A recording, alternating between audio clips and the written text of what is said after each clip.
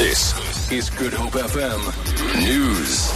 Public Protector Thuli Madonsela has apologised to the Desmond and Leah Tutu Peace Foundation for the temporary disruption of last night's public lecture, saying those people were after her office.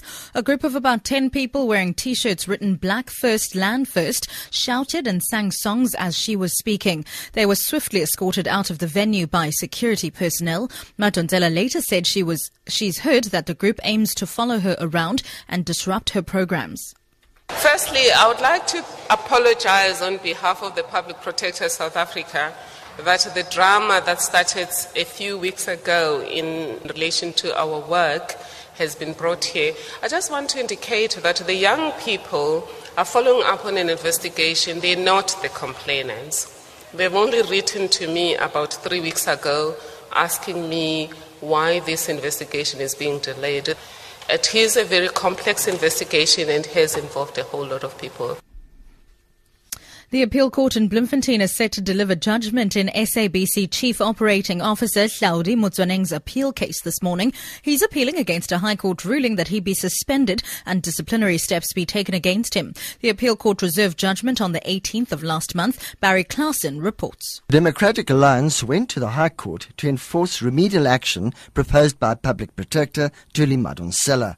The High Court in the Western Cape found that Madonsela's findings were not binding and enforceable. However, they could also not be ignored and needed to be properly considered. But the SABC in Motsuneng then approached the appeal court by challenging the High Court ruling that he be suspended. The outcome in the appeal court case will be closely watched by analysts, as it has the potential to impact on the Public Protector's powers. EFF members of parliament are threatening to go to the electoral court to challenge the swearing in of the new mineral resources minister, Nomsebenzi Zwane, as an MP. EFF spokesperson Buyiseni Ndlozi says Zwane's elevation to the position of MP last month was unlawful according to the Electoral Act. He says they've written to the Speaker of the National Assembly, Baleka Mbete, asking her to remove Zwane as an MP.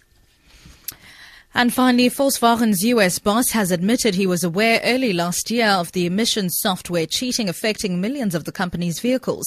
Michael Horn says he was told about a possible emissions non-compliance in April 2014 but did not inform US authorities until last month.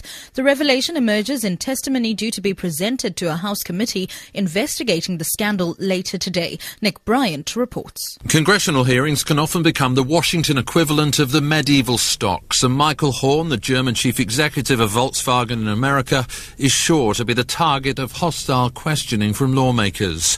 As well as apologising to the committee, he'll reveal that he first learnt of possible emissions non-compliance in the spring of last year. That's earlier than the American management has admitted. But he'll claim that he only found out about the cheating software over the past several weeks. For Good Hope FM News, I'm Sibs Matiela.